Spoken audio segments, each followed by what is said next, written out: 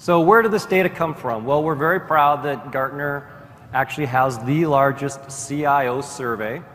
We actually increased the number of participants this year, nearly 3,000 CIOs from around the world, 84 countries as you can see, representing $11 trillion of spend, or I'm sorry, $11 trillion in revenue, but $250 billion of IT spend. And you can see the geographical breakdown, you can see the vertical breakdown. Long story short, we really took pains to try to make something that was representative of the whole entire planet, all of the IT ecosystem. So the first finding. The good news is the purse strings are loosening up a little bit. Last year's CIO survey, the 2015 survey, budgets across the globe were only increasing about 1%. Little over 1%. This year, the survey report, 2.2%. You know, whoopee, right? 2%. That's really not much to handle the requests that you're getting from the businesses.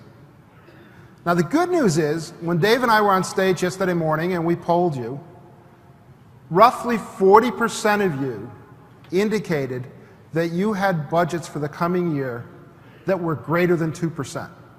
And in fact, 1 in 10 of you reported that you've got 10% or better growth in your 2016 budget.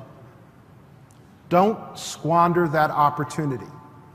Right? If you've got the money to spend, this is an opportunity to take advantage of it, the competitive advantage that you have here. Wonderful opportunity. Okay? For those of you that reported yesterday that your budget in 2016 is going to be down, and the number was roughly 1 in 4. 1 in 4. Okay? Against this kind of environment, how are you going to support all these new business initiatives given that kind of climate? Okay? Well, you've got to focus on renovating the core. You've got to focus on cost optimization to free up as many dollars as possible. And over the course of the 4 days here, we've got lots of presentations, in particular that cost optimization track, that can help you do that so that the dollars you do have to spend can be used judiciously.